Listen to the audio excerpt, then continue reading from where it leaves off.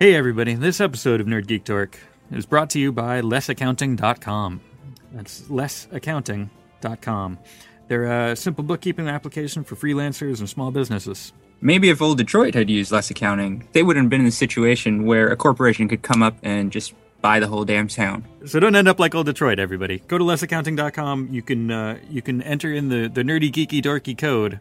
Use the Force. That's all one word. Use the Force. And then you can get the first month for just $1. Lessaccounting.com. I'd buy that for $1.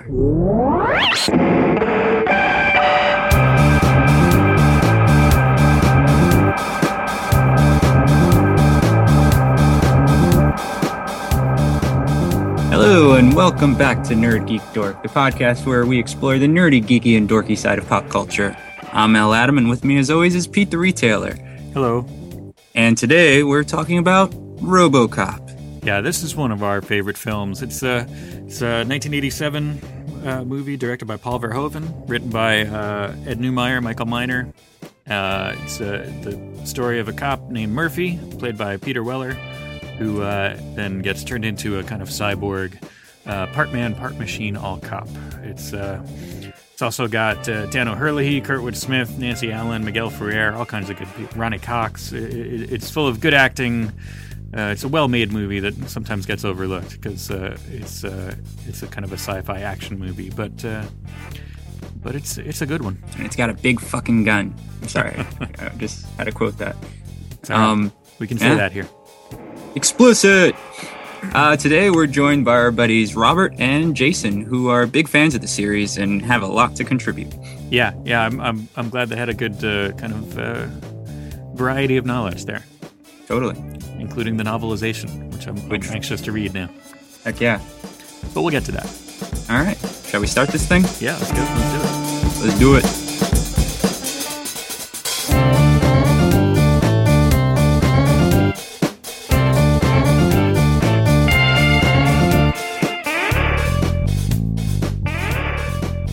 RoboCop is funny because, it's directed by Paul Verhoeven, and before this he had been known for much smaller kind of, movies about people.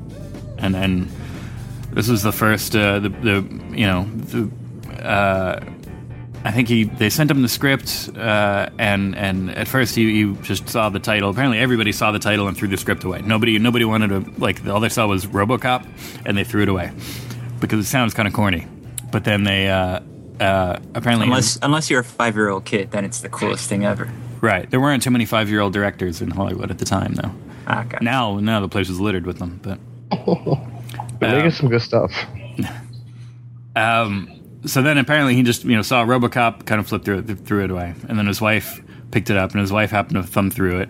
And she's like, wow, not only does it have a personal story, like, it's about people. Like, if you read it again... It's really about people. Plus, it's got all that blood and gore stuff that you want to do so much. Like, it's got, dismemberment and blood and explosions. And he's like, really? And he went back and he reread it, and he was like, wow, this is great. What an interesting conversation to have with your wife. Yeah. Right. So then he became attached to it, and then that's what, let them go ahead and do it. And he brought a bunch of interesting themes. Did he introduce the whole kind of weird Jesus aspect to it, or was that already in there? Yeah, no, that's him. He's like he's a Jesus guy. I think he's kind of like a Bible scholar or something. Like he's very into the whole thing. And apparently he kept saying he wanted to do like an American Jesus story. Like the Bad Religion song? Yes, except before that. Oh, okay, gotcha. I never really picked up on the whole like religious undertones until I was much older, and I was already made aware that they existed. Right. I guess I was just never looking for it, but yeah, it makes a lot of sense sometimes. Adam actually just touched on something. I've watched this movie as a really small kid, like 10, 11, and I've watched it as a teenager, like when I was 16, 17, and now as an adult. And each time it's like a different movie. Like when I was a kid, it was just a really cool action sci-fi movie, and then as I got older, I was like, it's so violent. And then as an adult, I look at it and I'm like, wow, this dystopian future is speaking to so many aspects of American culture and like how commercialism and everything will like ruin anything. Yeah. Yeah, I mean, they said, one of the things they say in the making of documentary, they're talking about how, the best people to parody and kind of satire American culture and the kind of state of American society, because at the time, it was Reagan America. It was all very much kind of, Rambo, like, USA. And the best way to parody that, granted, the writer was American, but then to actually, bring it to life, you had to have somebody kind of not American. You had to have like a European or somebody who could just kind of see with an outsider's eye, with like kind of an anthropological eye, like what state society was in, and kind of, make a big cartoonish version of that, to display that satire. Was Verhoeven living in the U.S. at the time, or did he just watch like a bunch of American commercials, kind of familiarize himself? I think he had made like one Hollywood movie before that. And it was the same kind of, smaller kind of, people movie. Movies about people. But I think what Rob's asking, though, is like if he was already here and exposed to, everything that America had to offer. Yeah.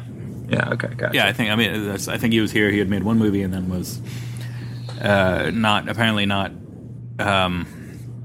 according to him, he found it easier to make his kind of movie in the Netherlands when there was a right-wing extremist government, and then once the liberals came in, they started kind of questioning his morals. And so he was like, screw that, I'm going to America. The right-wingers over there will like me just fine. Do we know if it was his idea to put in the actual like faux commercials in the movie? Because I've read the novelization, and I don't think they have the segments with like Jess Perkins and all that, but I don't think they have actual like faux commercials. Yeah, I don't know if those are in the actual draft, or they might have been written on the spot too, because I think Ed Neumeier was not only wrote the script, but he was a co-producer too. So sure. They were working together the whole time, I think. This is probably one of the first sci-fi movies I've ever seen, and you mean at the time, not just now? Yes. I saw it a couple days ago. It was the first sci-fi movie I've ever watched. No, because I saw it when I was probably I probably saw a TV edit when I was maybe 5 or 6, but then I had a VHS copy when I was maybe around 9 or something. It was such a weird movie. Like, I mean, just in terms of the concept, I mean, as a kid, it's a guy who's like half robot and has a gun in his leg. That's all I needed. And I was satisfied. And then as I got older, like Rob said earlier, you just grow to appreciate it on so many levels. And yeah, it's true. Every time I see it, I'm like, oh, there's something new. Hey, this is weird. When I watched it a couple of days ago, I actually had a laugh to myself because without Alex Murphy, there is no RoboCop, because you need like dedicated cop, all that stuff. Without TJ Laser, you don't get the cool spinning gun thing. But the whole concept, the whole movie can kind of be traced back to sexual curiosity, which is a very weird statement. But when Lewis and Murphy, they storm the place where all the guys are hiding out, like the Boddicker's gang, and I think the henchman is Joe, the one with the like hyena laugh. When she goes to to arrest him, he's in the middle of urinating. He turns around and he's like, okay, he has his hands up, but he's like, hey, do you mind if I zip first? She has her gun pointed at him, and he kind of like motions down to his crotch. She's looking at him dead in the eye, and then she gives in to the curiosity, stares down, and then he punches her in the face, knocking her out, leaving Alex Murphy all by himself. And I was like, if she hadn't done that, the movie could have turned out completely differently. It could have been a very boring movie. So if Murphy had, if Lewis hadn't gotten tempted by this criminal's manhood, then the movie would have went down a different direction. Completely. It's like I think the henchman was Leon. I forget. I always forget the henchman's names besides me. Leon. Yeah, okay, cool. But that ties into the biblical kind of original sin thing, right? Doesn't it? That's that, so. What is that, lust? Well, I don't know. I mean, That's a whole nother podcast. we're extrapolating a lot on that, but it could be. But I mean, sex leading to everything. Sex leading to the downfall of man. Yeah. And then Murphy being the American Jesus in this case, getting killed and then coming back, being resurrected in order to kind of cleanse the world of its sins. He took about cleansing in a little bit of a different fashion than Jesus did. He had a semi-automatic 45 going around Detroit, cleansing people of their sins instantly. That's why he's the American Jesus. That's the.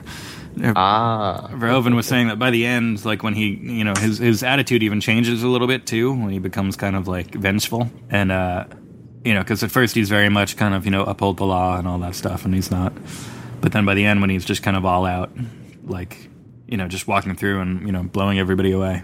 Yeah, he's saying that's his final transformation into like kind of the American Jesus, and it's a little weird because he also seemed to be implying that Jesus, like, at the end of his days would be more kind of like that, like, fuck these guys. But I don't know. When you think about it, Murphy, after he is sacrificed, he doesn't really make too many sacrifices himself. He kind of just, after one night of, going out on patrol and arresting some bad guys, he pretty much starts to have, like, the flickers of his memory and instantly starts to piece together what happened to him and go after the criminals responsible. That's true. Yeah, he kind of like foregoes the I'm a cop first, The scene where he was having the bad dream and against his creator's orders, he goes out onto the night to look for these criminals who, put him down. It was, instantly the human psyche, that the cyborg part of him, the human part, went toward one of man's more basic desires, and that was for revenge against those who wronged him. It's a super layered movie. It has the potential to be just a shallow, cheesy popcorn flick, but it's incredibly deep.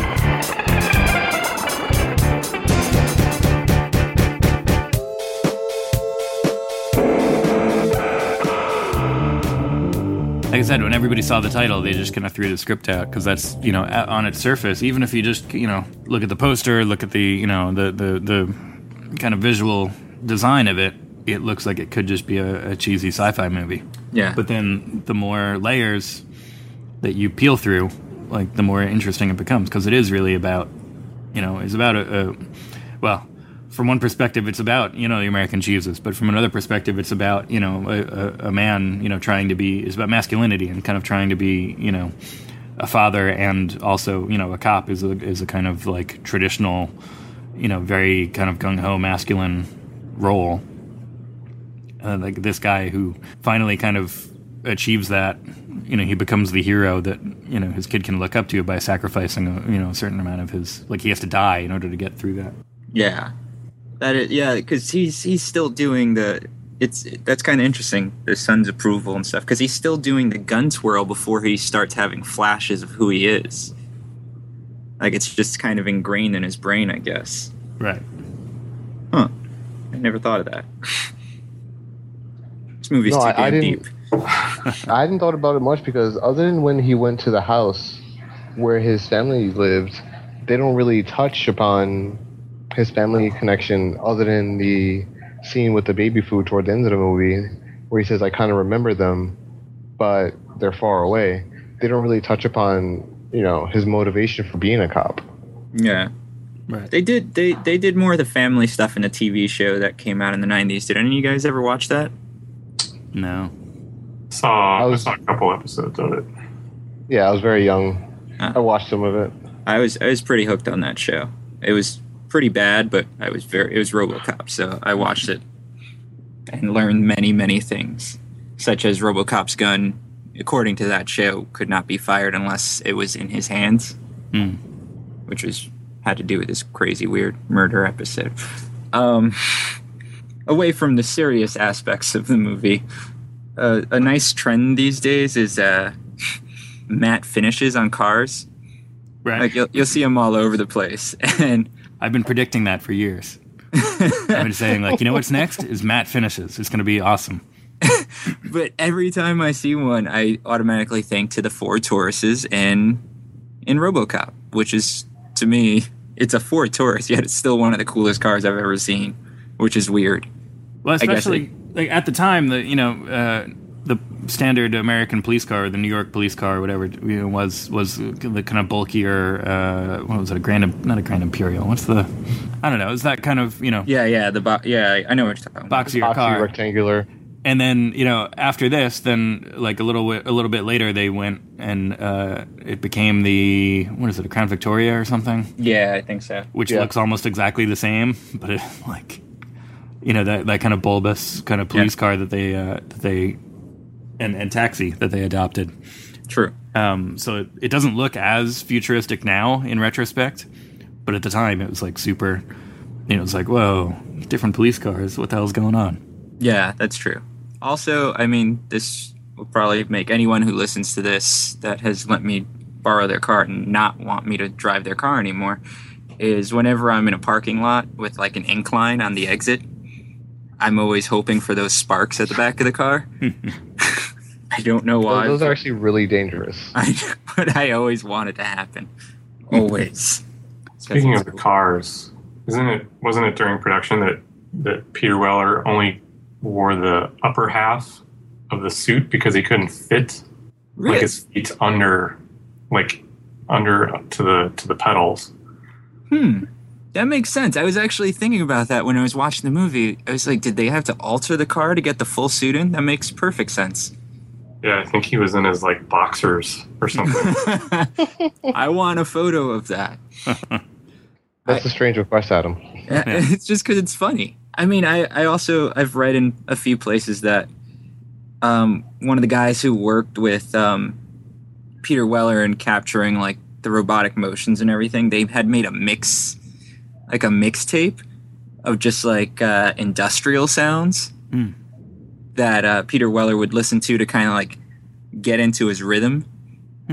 And I don't know why, but I'd want to hear that. I want to hear what was going through his head as he like got his motions going, They've always had it a secret. Like, they've never actually played it for anybody other than him.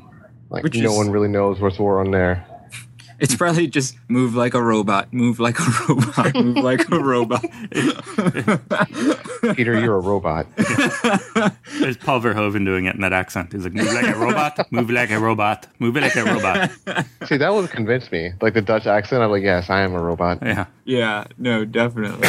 The design for the robot is also, I mean, for RoboCop's design, it's just one of the coolest things. Well, that apparently caused a lot of strife on set because they went back and forth, like with the writer and the director and the designer each had a say, and they kept kind of going back and forth on what they felt it should look like, and this way was too super heroic, and this way was too kind of basic, not robotic enough, and this one was like they just kind of kept going back and forth and delayed it. That delayed production of the suit long enough so that it finally just showed up like the day that they were scheduled to start shooting with it. Interesting. That may have, because they couldn't really have any preconceived notions of what it was going to look like as they started shooting. So when they started shooting, for the costume to show up the day of, kind of, it's new, like a fresh idea. Yeah, well, and then after that, then Peter Weller who had been practicing kind of all these robotic, kind of motions and all that stuff, then all of a sudden puts the suit on, and it totally affected his physicality differently. And he's like, I can't just instantly step into this and just start shooting. I need to practice and like become, like you've just changed my instrument basically, and expect me to go on and play. Yeah, I think they halted production for a few days so he could like relearn his moves. Because I guess you want to be consistent. I mean, why does that robot walk a certain way the first half of the movie and then he's skipping? I remember hearing. He took those moves like very seriously. Oh yeah, he seems like the type. Yeah, the whole movement. He was like 100% into the whole robotic flow. It's that mixtape. We need to get a copy of that. Yeah. Although be careful, it might turn you into a robot. Exactly. I wouldn't mind. Not at all. Me and Robert, when we were younger, we used to talk about how we wish we had the RoboCop leg, but to dispense iced tea. Delicious cold iced tea. Like it just always had iced tea in it. which would be great. That would be. That's what the future holds, is cyborg attachments for refreshment. Yeah. Some guy in Coca-Cola is thinking of it right now. Like, guys, I saw RoboCop last night, and I need Coke in my leg. Yeah.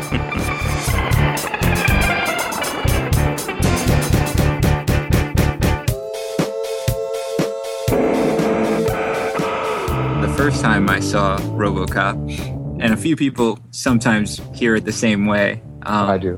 You know what I'm going to say, don't you? Yes, I do. There's the scene where I'm sure we're going to talk about Ed 209, but I have this in my head now. There's a scene where Ed 209's following RoboCop. RoboCop runs down the stairs, and Ed 209's like, I'm going to chase him. Tests out the stairs, and he's like, I can do this. Ed 209 tumbles down the stairs and is left thrashing on the level, like on the mid-level between the stairs. And he's like letting out these like growls and howls, but when I first saw it, I heard him screaming, "Mama, mama, mama." Mama, mama.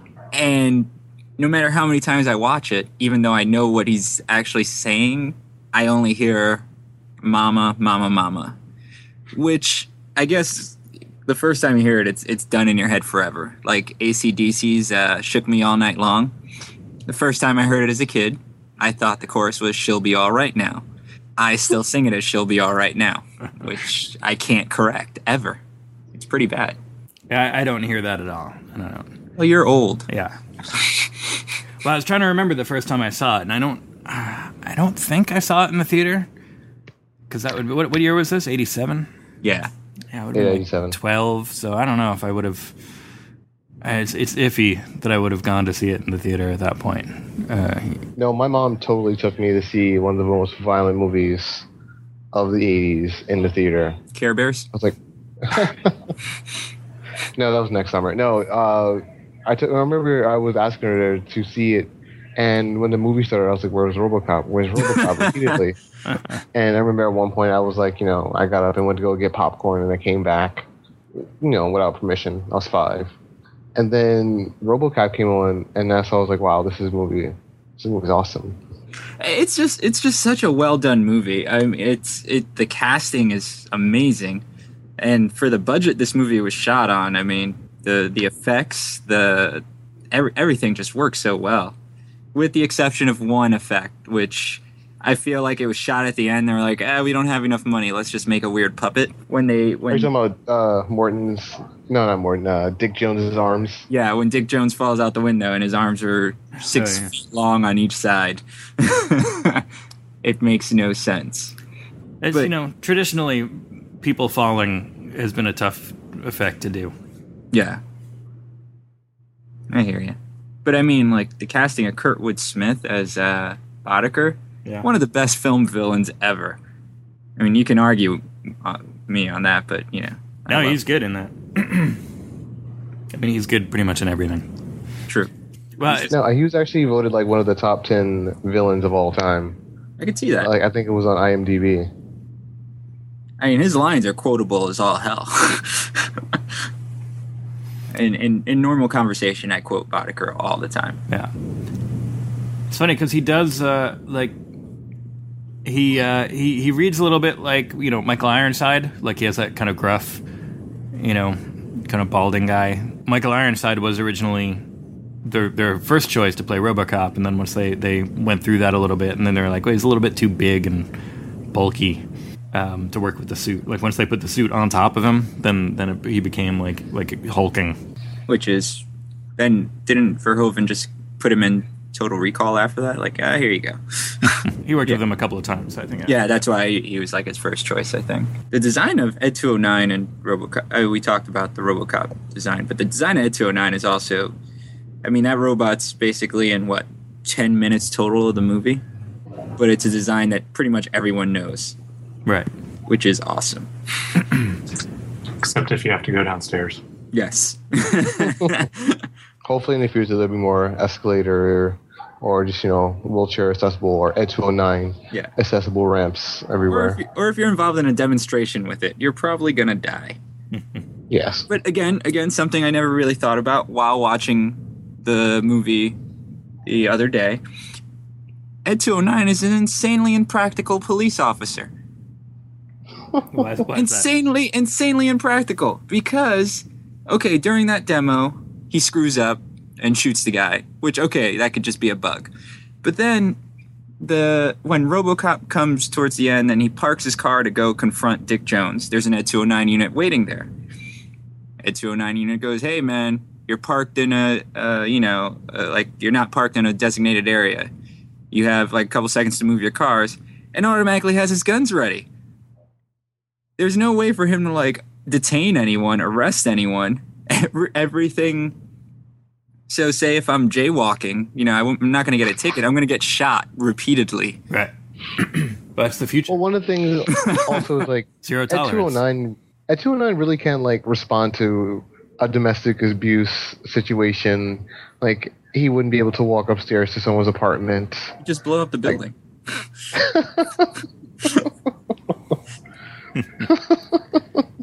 There's so many lawsuits involved with Ed 209 in the future.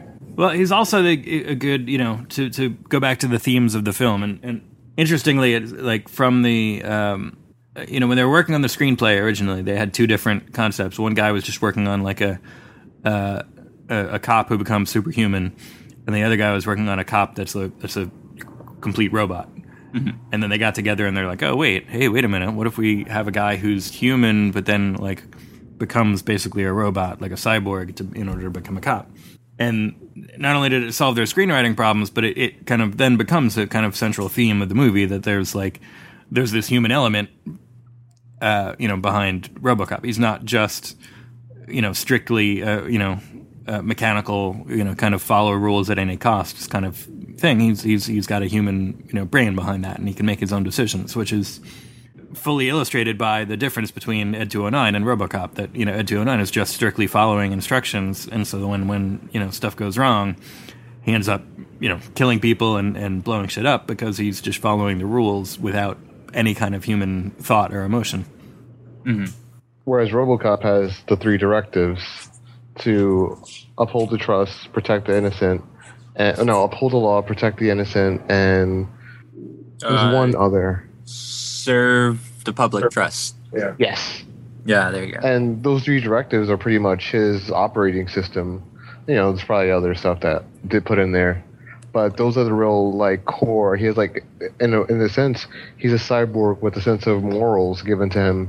Where Ed 209 is pretty much a killing machine. And one of the really touching things in RoboCop 2 is they actually all treat him as like a cop, like the other officers. Like they're all like, "Hey Murphy, how you doing? How's it going?" And they call him Murphy. Yeah, because it's not the awe that they have towards him in the first movie, because they only see him like those first few times, and they're just like, "Holy shit! Look at that gun! This guy's crazy! It's a super cop." I love that guy. That's my favorite cop in the movie. Look at that gun! Did he say he uses an expletive? I think, doesn't he? I'm pretty sure. The F word. Yeah. Okay. Just say, "Look at that fucking gun," or "Look at the size of that fucking gun," something like that. Yeah, and on TV he says something different.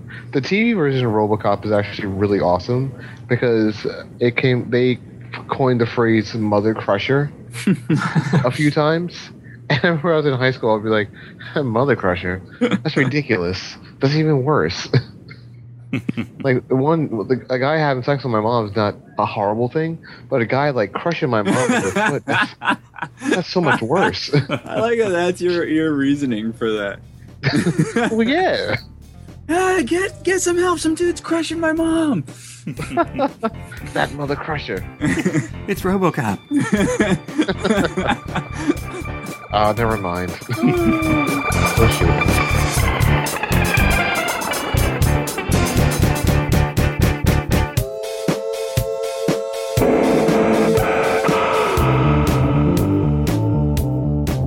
Peter Weller is just amazing in this movie. Was this before Buckaroo Banzai and all that stuff, Pete? Or no, it's after that. It's after? Okay. That was how he got it. I think somebody had behind the scenes had worked on Buckaroo Banzai and then was just like, oh, who might be good? Peter Weller. He's available. Let me give him a call. Gotcha. But I mean, he's so good. In the first, you only get maybe 20 minutes of him as Alex Murphy, but in those few minutes, it's his character's like it comes off so well. Like you actually bond to the character. Like you have like you're bummed to see him get shot 1,000,000 times. Just and then even as RoboCop, you kind of feel for him. Like he's limited in just like the lower half of his face, really, and what he's coming across. And even then, there's nothing to it. But man, I don't know. Right now, I'm watching the scene where he's back at the house and he's kind of looking at the pictures and he's looking at the different things going like in the bedroom.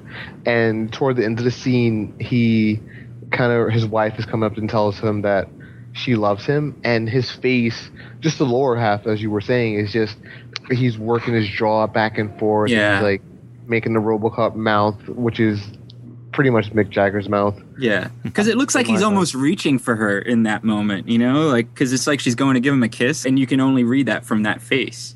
It's so good. Yeah, and his shoulders look really tense right now. And he punches the TV. Yeah. Also, if that house is on the market and it's set up for real estate, first off, like there's like a mess by the fireplace. There's like dirt all over the floor. Secondly, why is there still a picture of the family on the fridge? The realtor just didn't do their job. I was just going to mention that. I just thought about that the other night too. It's just like that, come on. This house is priced to move.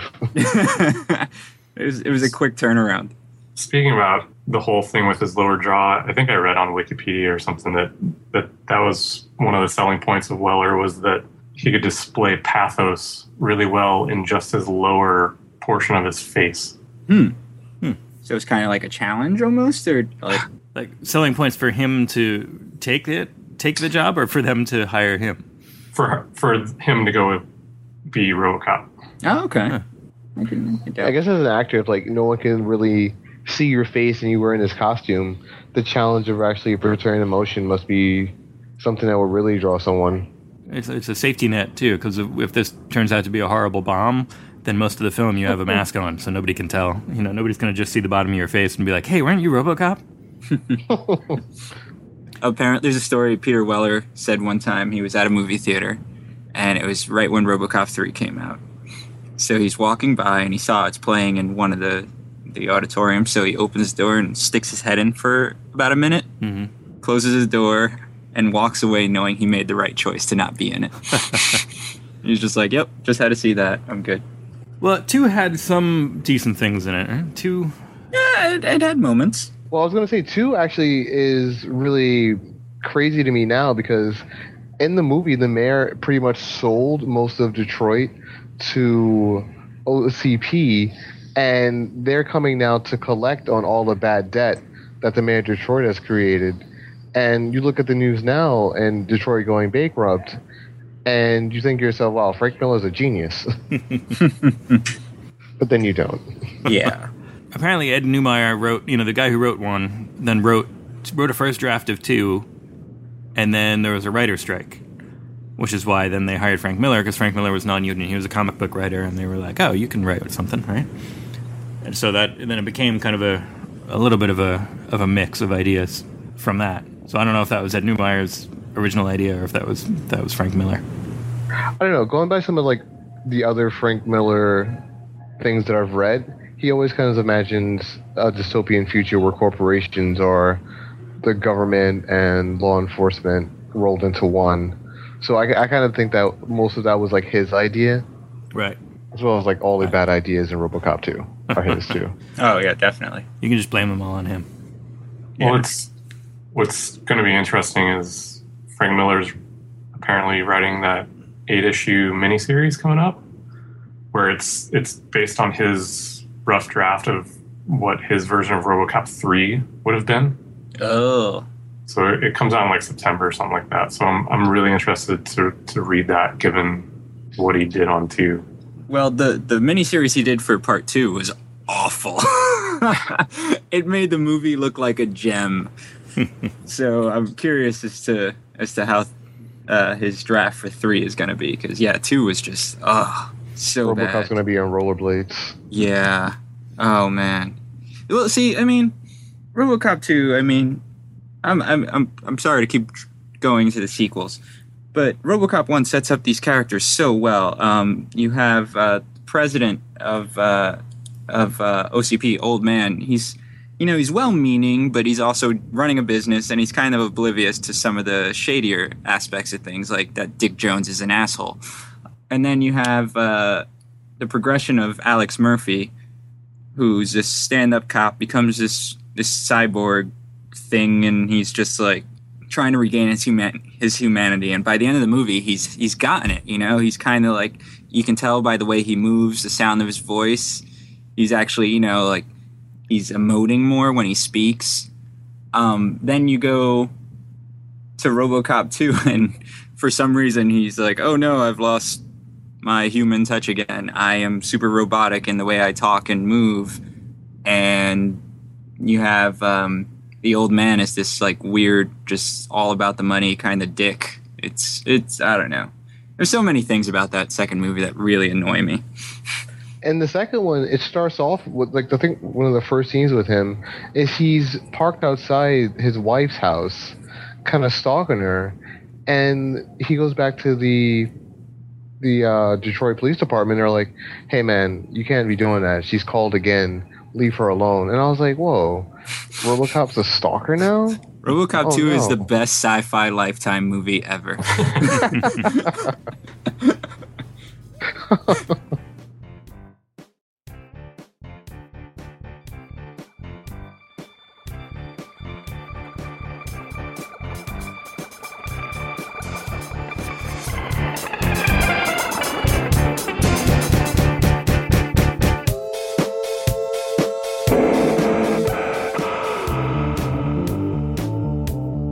This is my favorite scene coming up.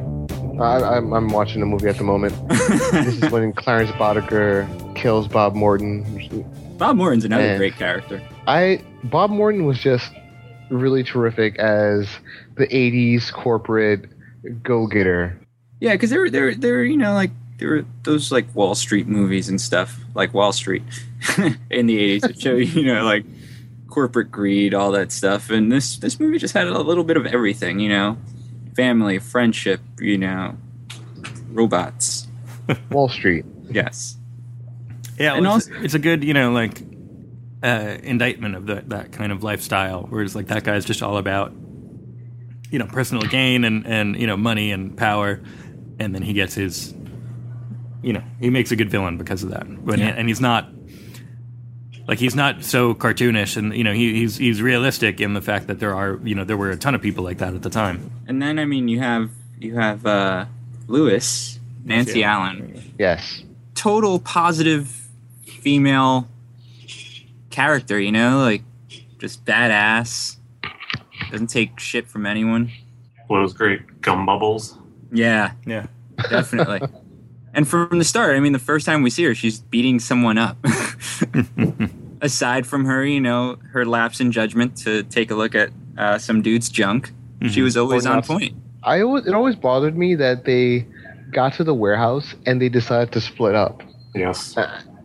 And I was just like, what cop would go into a situation where they know there's armed suspects and this is their home territory? Let's just go two separate ways. Yeah. And so a situation that we don't know about. My one pet peeve with the movie. Sorry. No, that's a very good point. But then the rest of the movie wouldn't happen if they went together and played it safe. Exactly. It's all in line with each other. It has to happen. Yes. Well, is it assumed? Can we assume that Murphy literally dies the very first night he's on duty in Old Detroit? Yes. Yeah. Yeah, because they go. He's like, hey, I always drive when I break in my new partners, because that's their first time going on the beat, and they're having lunch or something. They get the call, and then she's like, I'm driving this time. So I'm pretty sure it's the same day, because he's kind of like still chilling by the driver's seat, like they just got there. Yeah, no, it's the same day. Yeah. And that's a fairly abrupt partnership. It was very traumatic for Lois. But he must have made quite an impact on her, like just those few hours, because like she recognizes him instantly, even because it's a few months before he's ready, right? It's at least 3 months, I want to say. Because I believe Morton says, we can have it in running the project going in 90 days. but we just need like a human volunteer. A volunteer. Yeah. Yeah, and there's the New Year's scene during his like boot up. Yeah, definitely. And another weird thing is that gunshot, the kill shot to Murphy, because the other 127,000 bullets didn't kill him. Mm-hmm. The headshot takes out a good chunk of his brain. Like, especially if you watch like the unrated version, I feel like there's a little more detail in the back of the head exploding. Oh yeah, it was totally like in Terminator when the T-100 took out his eyeball, and it was like in the mirror.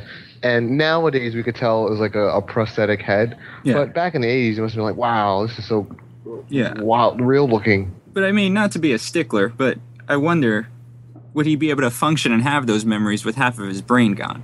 Right. Because, yeah, they sewed up the little hole in his head, but, you know, his brain. Well, but then also, you know, how much of the, you know, most of what you want, I think, is just the kind of base nervous system, you know, like the reptile brain to just control the... Like a zombie's motor functions. Right. Yeah. You just want the motor functions taken care of, because you don't want too much of the actual, you know, thinking brain coming in, especially for a guy who got killed on his first day at the job. Yeah, maybe that was actually... It's just RoboCop sitting in the chair and they're like, all right, Robo, it's time to go. And he's just like, no. I'm just going to sit here. Are you saying that RoboCop can't do the crossword puzzle on Sunday?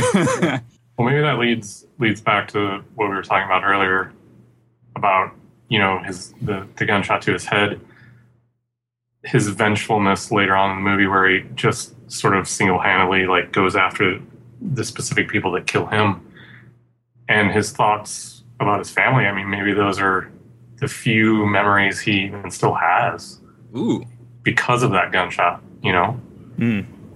Whoa, yeah, because he doesn't really remember Lewis. Yeah. Huh. Right. And so those small bits are just becoming like amplified and amplified and kind of, you know, recreated, and that's why they're so strong. And that would answer something I was just about to bring up, is that I would attribute the TJ Laser gun swirl to muscle memory, but they removed both his arms. At first they kept his one good arm, although that, I don't know if that would be a shooting arm. No, his shooting hand gets blown off. And then the arm subsequently gets blown off as well. So it wouldn't be muscle memory, but if he had certain memories of his family, of course he'd have like a driving force for trying to impress his son. Yeah, okay, yeah. Huh. We really got into the nerdy aspects of RoboCop there. Well, I want to ask a question. Like, I'm watching the scene now where RoboCop goes to the warehouse, the cocaine warehouse or manufacturing facility. Cocaine warehouse. Completely waste about 20 drug dealers. And I want to talk about the violence of RoboCop. Like, there is the regular version that was in the theater. There's a version that they played on TV, and then there's the unedited version, which is the best. And even I've seen the DVD version, like the original film version, hundreds of times. The first time I saw the Criterion edition, I was completely blown away with how much more violence was in the movie. Like, I thought there were, like, you know, there was going to be a couple scenes they cut out because they were, you know, didn't make sense, or the things they already talked about. But then in, like, the scene where the guy's volunteering and he gets shot on the table, and like how long it was, how much blood there was, I was like, wow, this is gory. And I want to know what you guys' takes on that was. Like, how do you think the movie would have been in the theaters if somehow they had gotten all the violence past the censors? Well, I feel the two key scenes that are much more brutal are when Kenny gets shot by Ed 209. But by that point, he's already been shot like 30 times. It's just him being repeatedly shot while he's dead, laying on the table. I don't think that one would have much of an impact on people, but the more detailed version of Murphy getting blown to bits probably would. Because, yeah, I mean, the hand being blown off his arm is in the original cut. And it's kind of done in that weird, like, slightly slowed down version. It's slowed down a bit. Mm-hmm. But then in the unrated version, you actually see his arm get blown off. and they just cut into him more. I feel that might strike a chord with certain people. Like it might be a little too much for certain people. At the end of his murder scene, Lois actually walks over to him, and his body is like curled in a fetal position. There's smoke coming off the corpse, and there's just this incredibly huge pool of like spreading blood. And she goes to touch him, and she's like, "Oh!" And I remember I was watching, and I was like, "Oh man, they really put a number on him." Yeah. Because in the original film version, he's getting shot, but there's no like blood or things like that happening. Yeah. You just see his arms missing, and you're like, when did that happen? Which was a surprise. And there's like dust flying off of him, but there's no real like physical implications that you can see other than like the headshot. But to see that the blood come out of his body after in the unedited version really brings it home. Like, this guy was tortured before he was killed. Yeah. Yeah, I don't think I've ever seen the uncut version. Oh, it's insane.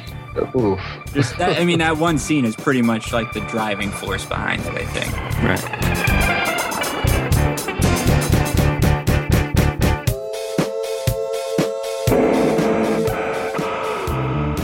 Now, Jason, you said you read the novel, right? The novelization? Yes. Now, any key differences that really stand out to you? Because I when I saw you were reading that, I was like, that'd probably be interesting to take a look at and see if there's like any weird takes in a different direction.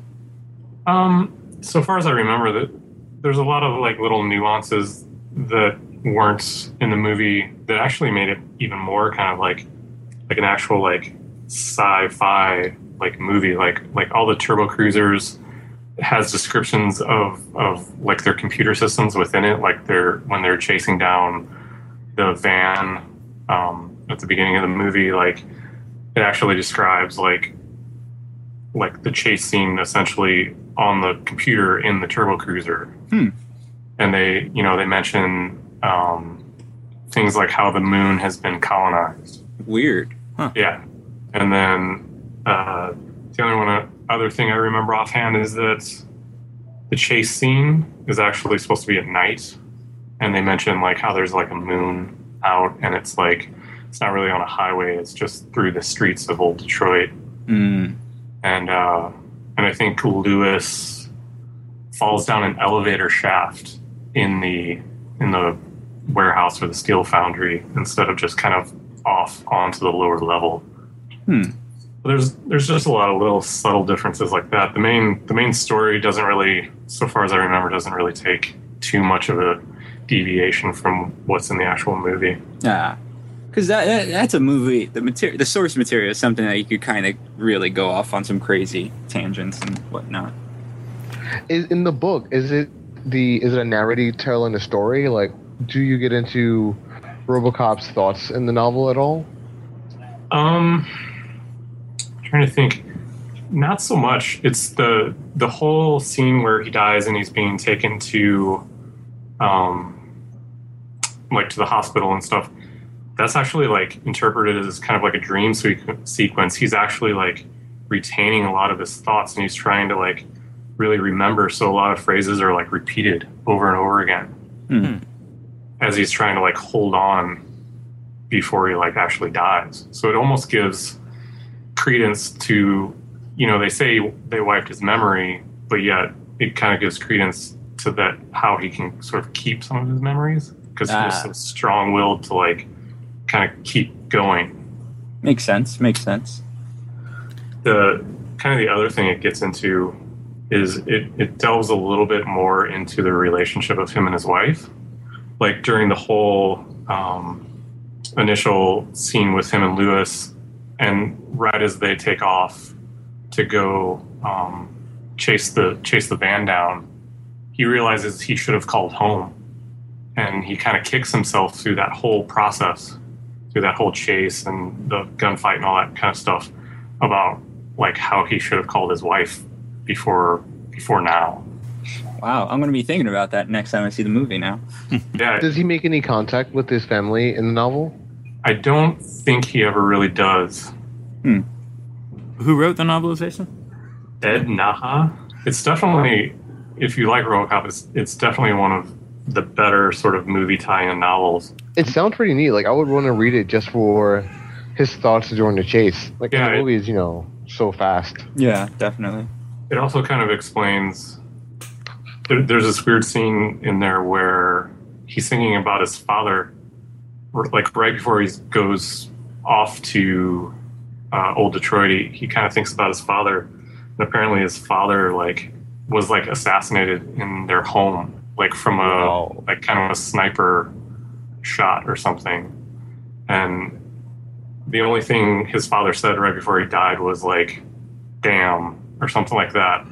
And so when Murphy dies and Lewis is there, like kind of holding him, the only word that he can like utter is the same thing as like father said. Whoa. Wow. Damn. It was like some bitch or something like that is the word. That's weird. That's good. That all adds a little more to the kind of masculinity, fatherhood, cop kind of thread of the themes. I like it. Well, I wanted to say something. Like, we were talking about kind of the masculinity of the movie.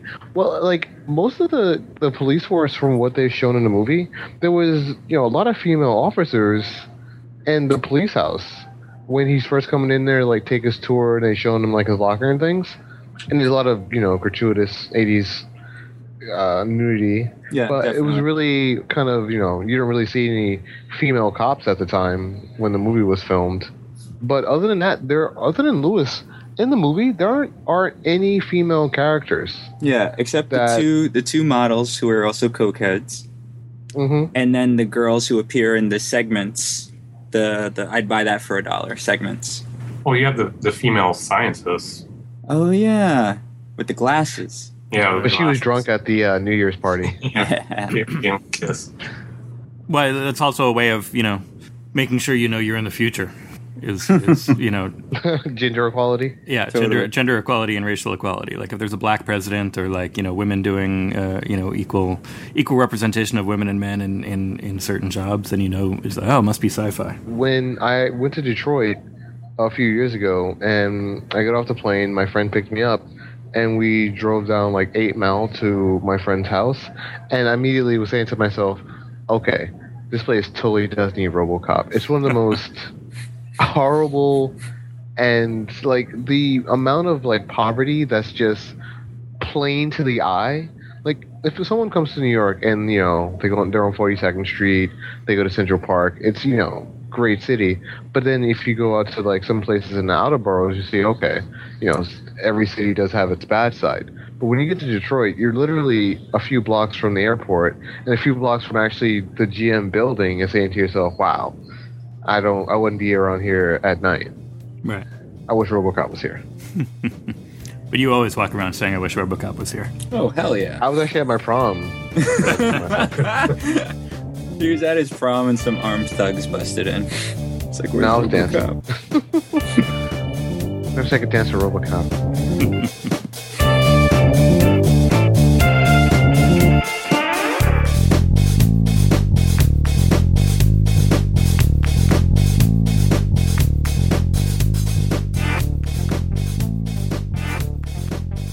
Well, that was a good time.